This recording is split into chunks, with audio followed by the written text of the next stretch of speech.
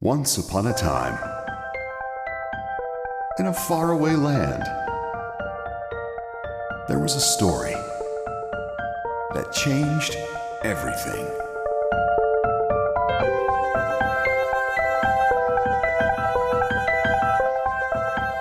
Hello and welcome back to Story Tales, the podcast all about storytelling in its many forms.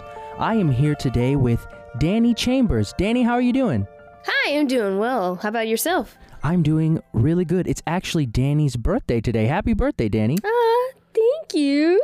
So I talked in the last episode about how I started acting when I was really young and how acting is actually my favorite form of storytelling. So Danny is here to talk with me about acting. And Danny, I want you to tell all the nice listeners how you got started into acting. Well, I have been acting since I was 6 years old. So it started off with those just plays written from church or in the community. And growing up, I did that up until high school. And I'm originally from California, so I did that in California, and then I moved to Texas and then started doing even more theater and started getting involved with all that and recently voice acting. So I've always loved the stage and just acting pretty much in general, whether it's film or voice. It's been a passion of mine, and I'm trying to pursue it as a it would be nice as a full-time career, but but who knows what will happen. Yeah, acting is one of the most uncertain professions because, you know, even Broadway performers will file for like unemployment between shows because they're like, well, I mean, who knows? I might get a job soon and I might not. It all depends. But I don't know if I've told you this. I said this in the last episode. I started acting when I was 6 too. Yeah. My first show I was ever in was an Easter show at the church we were going to at the time. And I played a little crippled boy that Jesus heals. So, wow, we basically started the same way. Yep. But I agree. There's something about theater that's just so fulfilling.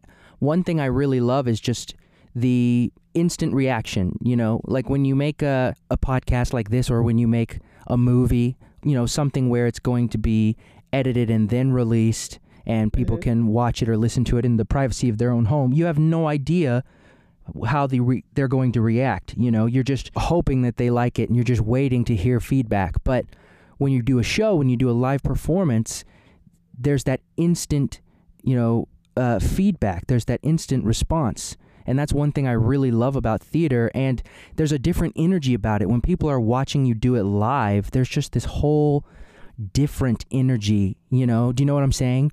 Yes. And I think that's why I personally prefer theater over the different types because my forte is comedy. So I feel like I thrive off of people's laughter whenever I act. So, like, you know, if there's a show I'm doing and I'm playing a funny part and there's a joke line and it feels great when I pull it off and then the audience starts laughing, it's like, yes. And then it's like a whole Dragon Ball Z thing. Like, I feel their energy to release more, you know? Yes.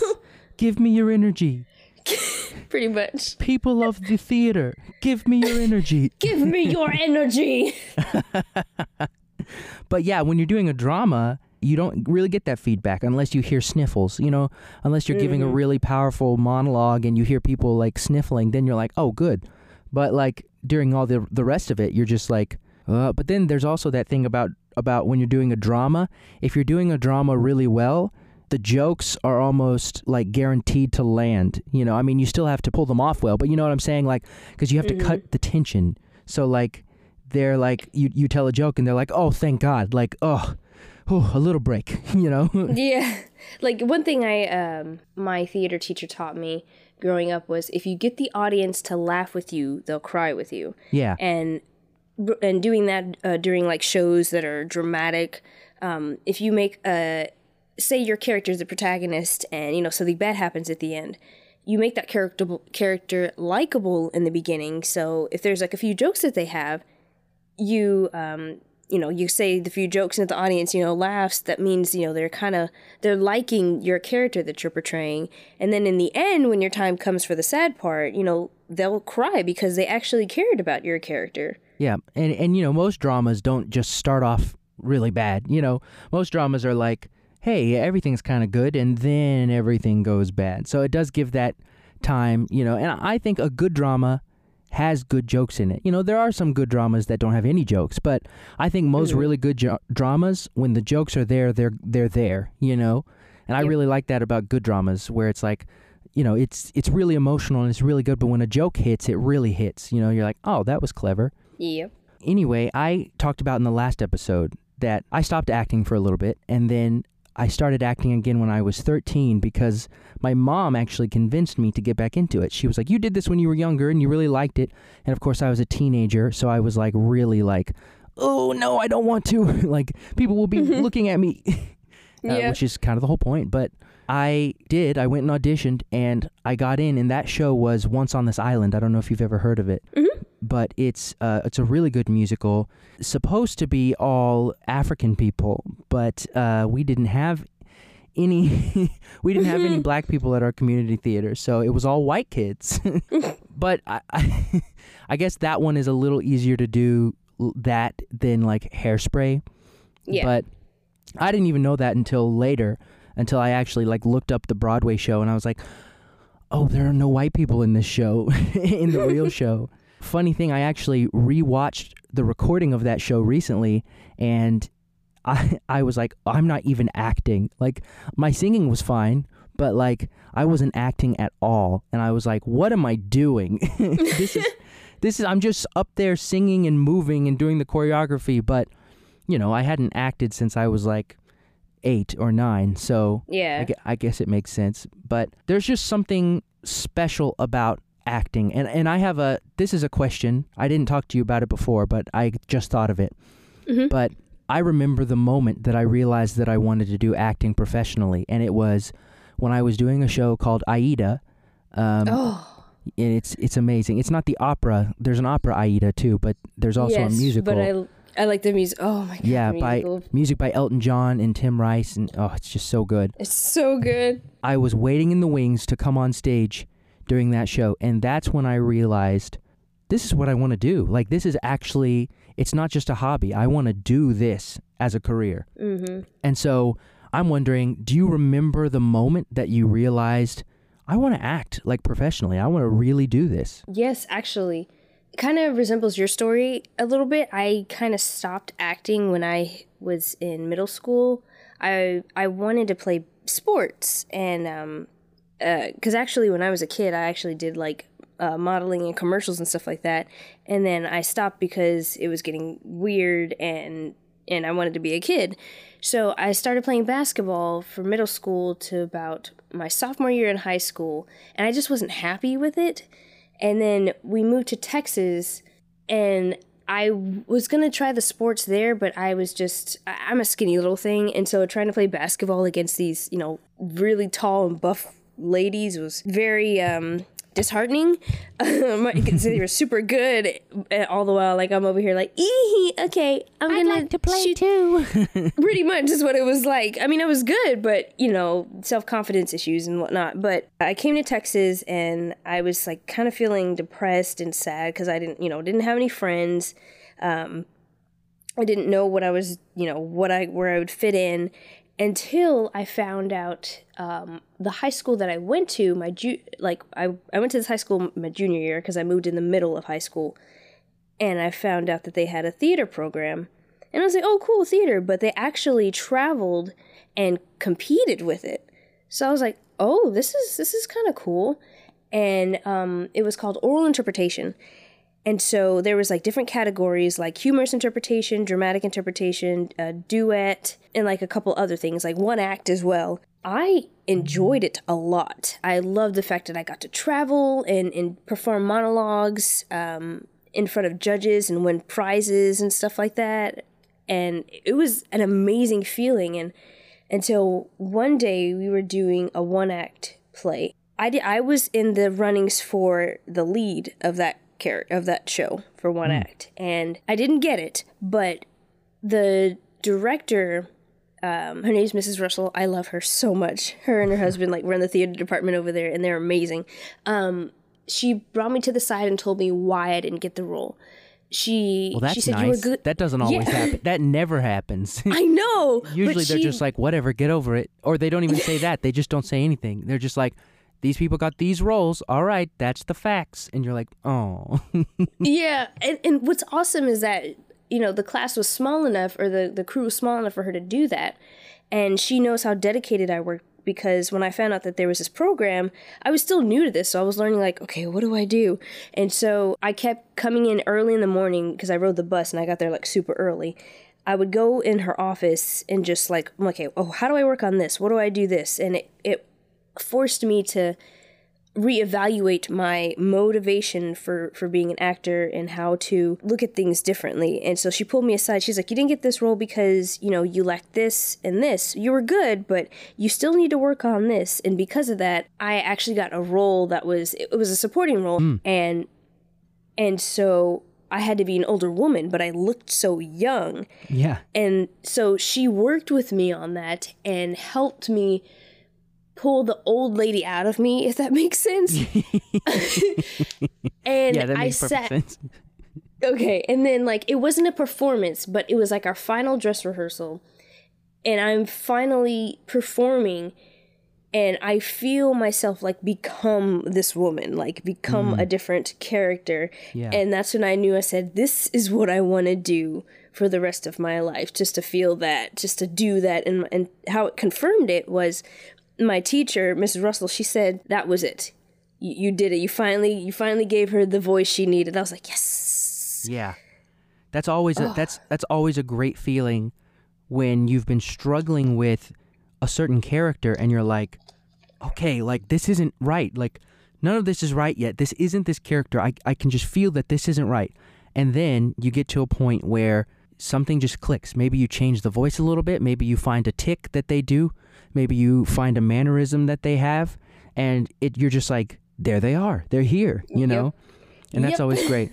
And first of all, our lives are so similar as far as acting, because I did dramatic interpretation at my school. I went to public school. Yeah, I went to public school only for a year and a half, so I didn't actually get to do it that much. But I did dramatic interpretation when I went to public school, and I actually made it to nationals in the National Forensics League. And ooh.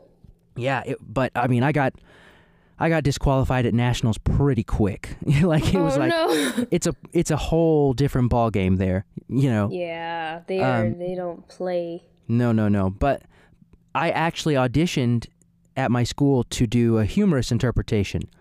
And the guy who was auditioning me was like, do you usually do humorous stuff? And I was like, yeah, typically. And he was like, okay, you're going to do dramatic. And I was like, but I just said. But yep. I'm really glad he did that, because of that, I feel like that really is the thing that strengthened my dramatic acting, because I had to compete doing dramatic things, and so I really had to push myself, and I guarantee that's the reason he did that, because I was like, oh, drama is a kind of a weaker point for me. And he was like, okay, well, that's what you're doing. I've heard people say if you're really good at comedy, you can do drama, you can pull off drama. Because comedy is the hardest to actually pull off because of the comedic timing. If you don't get the audience to laugh, then you fail pretty much. Yeah. So it's a lot harder. Comedy is a lot harder than dramatic. Yeah. In my opinion. Oh yeah, that's true. And I think maybe that's why I was able to, do it and push myself and actually do well, was because I had only really worked on comedy, and so I was like, I can do comedy, and they were like, try drama, and I was like, okay. Yeah. So, but yeah, when you think about Robin Williams, he's so funny. He was so funny. Rest in peace, Robin Williams. He was so funny, and yet in a dramatic role, he was so good. I've seen him in only a few dramatic roles, but all of those dramatic roles that I've seen, he was just so good. And it's a lot of people didn't expect that, and he won an Oscar. He's only won one Oscar, and it was for Good Will Hunting, which was a dramatic role, So that's insane. Yeah. Yeah, I also competed in one act in dramatic interpretation, and I did UIL and stuff like that. So that's really funny that we started acting at the same age, and we both stopped and then got back into it and both competed in school. Oh my God, that's just really funny. I'm Danny, like, are we the same person? I don't know.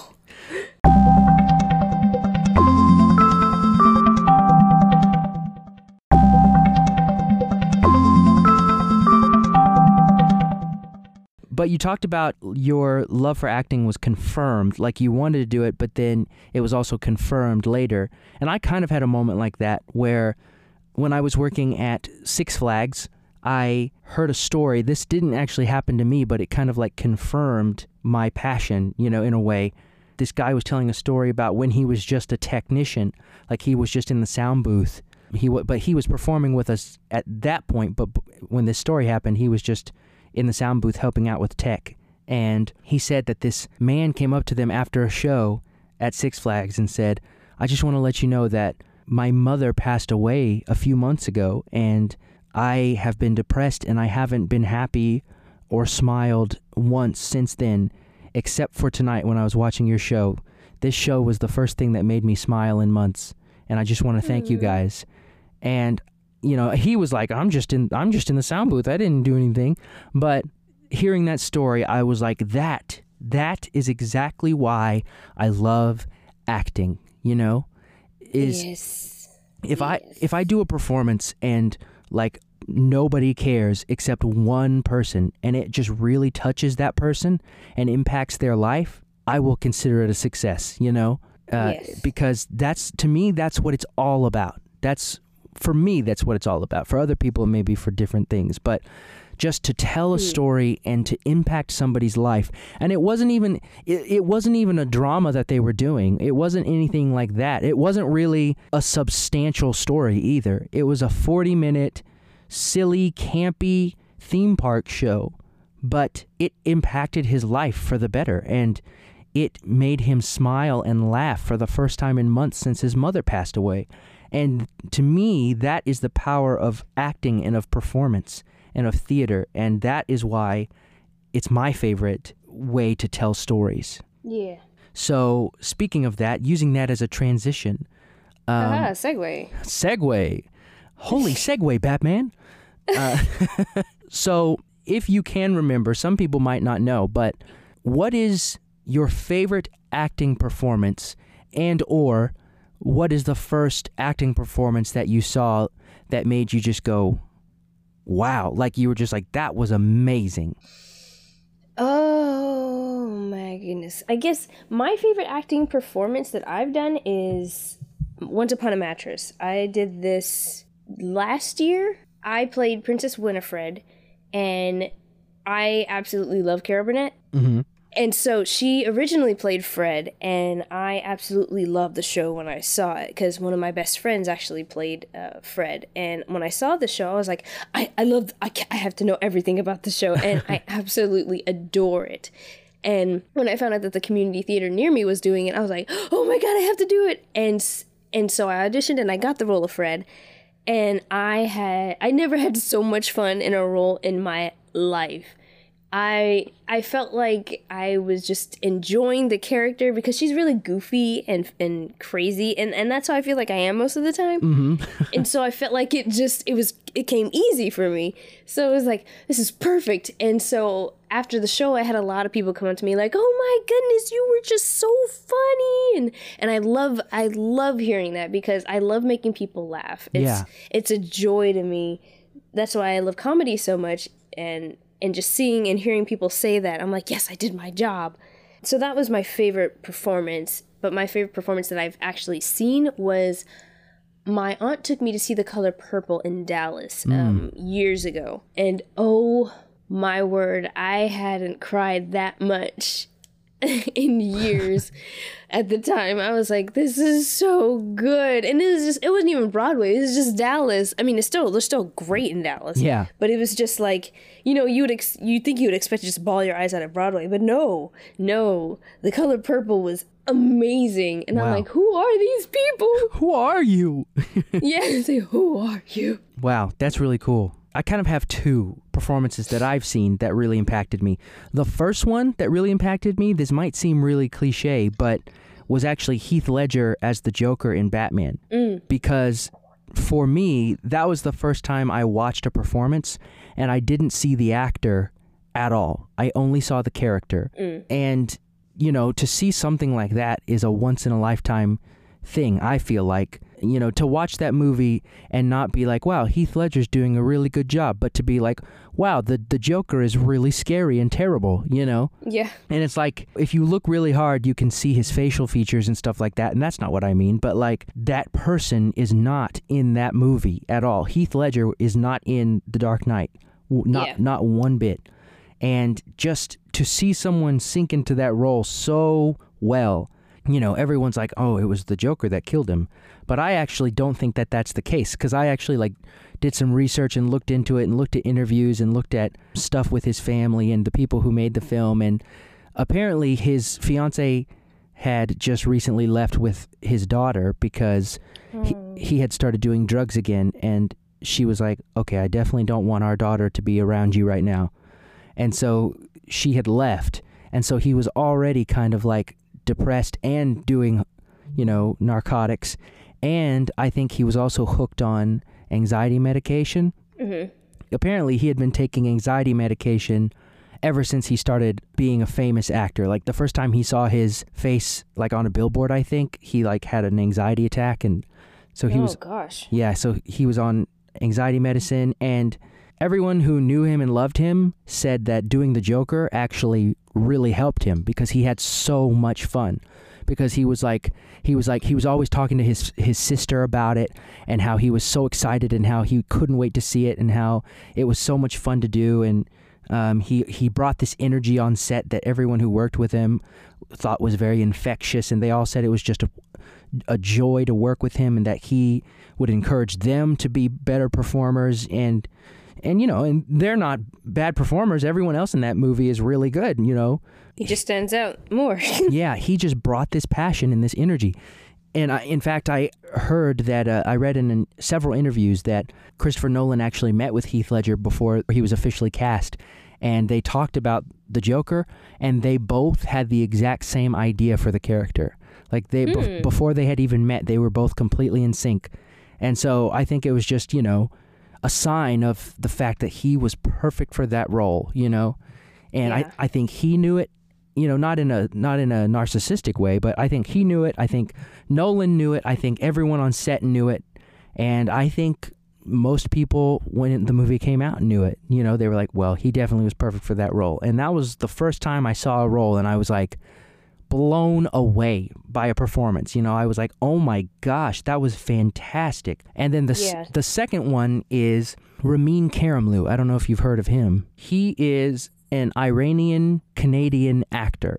So like his family is from Iran, and I think he was even born in Iran, but he grew up in Canada. But he plays the Phantom of the Opera in the 25th anniversary performance of Phantom of the Opera. He is fantastic. If you haven't seen it, I would recommend it. But his acting, first of all, is amazing. Every facial expression, every note in his voice, you know, and I don't even mean like just singing, but even the rare times where he speaks, you know, just his movements, you know, his physicality. I guess spoilers for Phantom, maybe. I don't know. I might say spoilers for the show, but if you've never seen the movie or the 25th anniversary or the live show, don't watch the movie with Gerard Butler. Just skip that. But watch the 25th anniversary or go see it live. But he acts differently physically with his body when he has the mask on versus when he has it off. And not every actor that I've seen be Phantom has done that. Right. Like when has the mask on, he stands up very straight. He has great posture. His movements are very smooth and eloquent.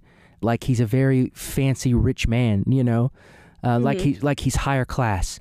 But when his mask is off, he's hunched over. He almost looks like a monster, like a creature. And I don't even mean his prosthetics. I just mean his body shape, the way he just moves his body. The way he moves. Right. He just moves around with quick motions that aren't graceful at all, you know.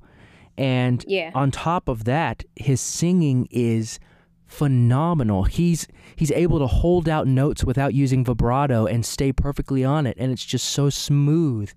And it makes you believe that Christine fell in love with him just from his voice.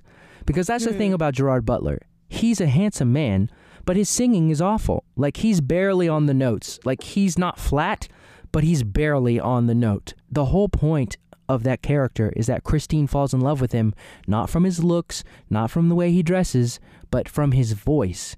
And if you cast an actor whose voice is just okay, that drops all believability out of that character, you know? That's one reason I hate the movie. But Ramin Karimlou's voice is just so perfect. And, you know, it's a live performance, so it's not like he recorded it on an album and then lip-synced to it. It was live, and it was so good. He's never flat. He's never off his note. He can hold out those notes without the vibrato, and it's just silky smooth.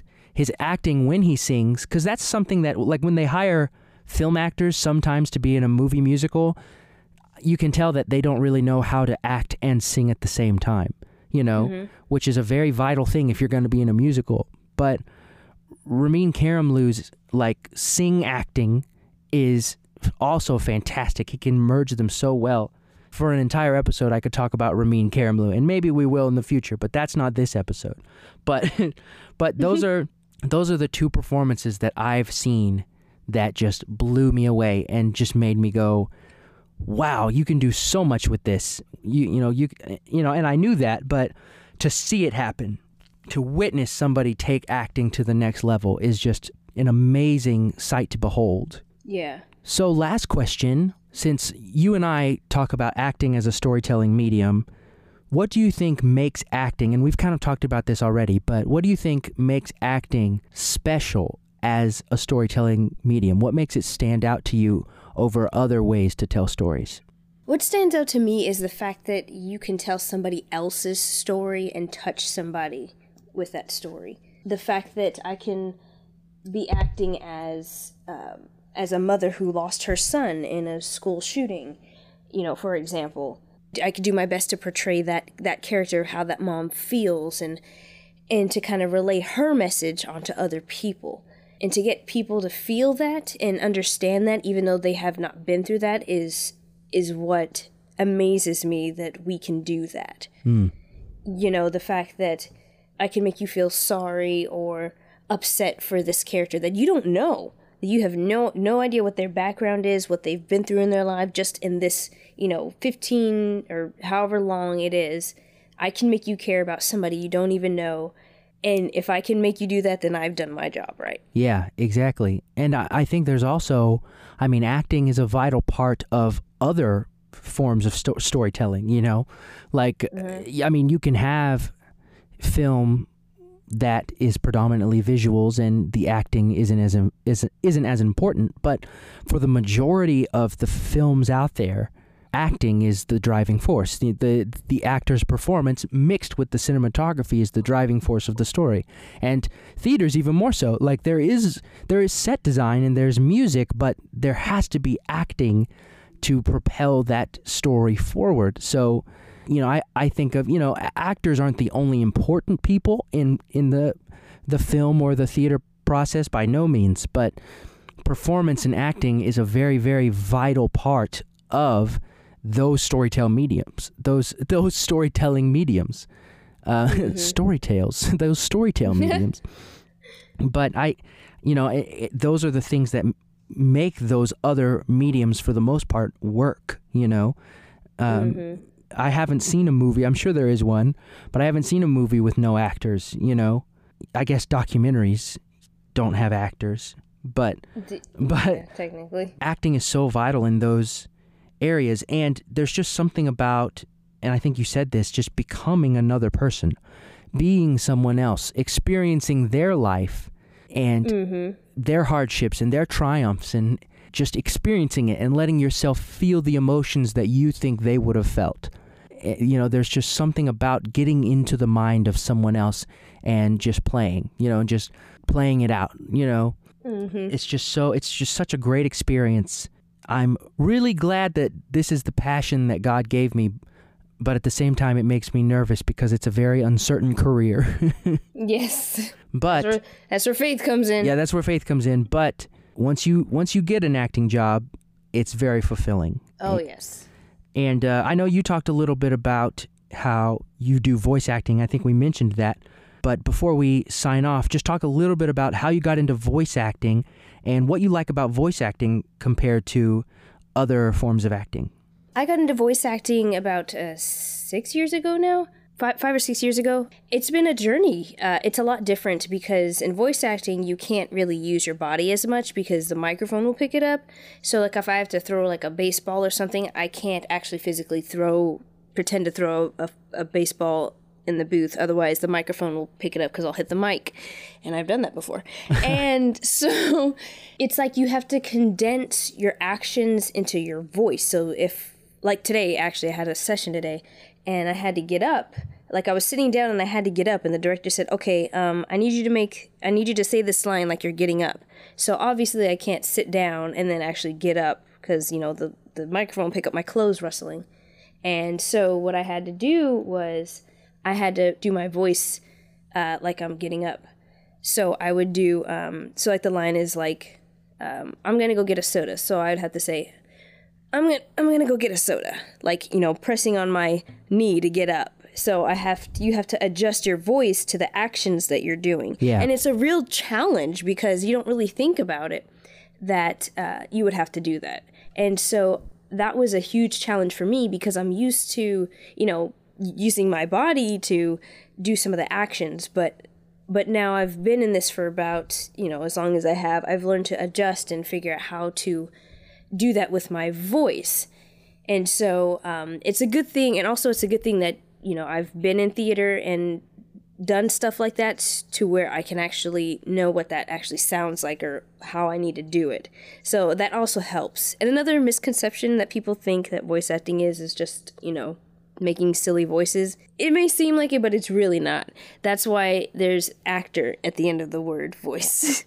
You have to know how to act rather than just making a silly voice. Yeah. Well, that's really cool. Well, I do want to have an entire episode where you and I can talk about voice acting because that's a really cool area of acting that I feel like most people don't know much about or, don't know anything about. So I think that would be really cool. So we should have you back on to talk about voice acting one of these days, Danny. Yeah, sure. Totally. I'd be down for that. Well, thank you, Danny, for talking to us. I can't wait to have you back on. Sure, thank you for having me. And thank you guys for listening to Story Tales. And I hope you have enjoyed this episode. And please stay tuned for more episodes. Can't wait to talk to you guys again. Bye, everybody. Bye. Thanks for listening to Story Tales. Please subscribe and follow us on Twitter at StoryTalesPod, where you can share your story with us. Or you can email us at storytalespodcast@gmail.com. Your story,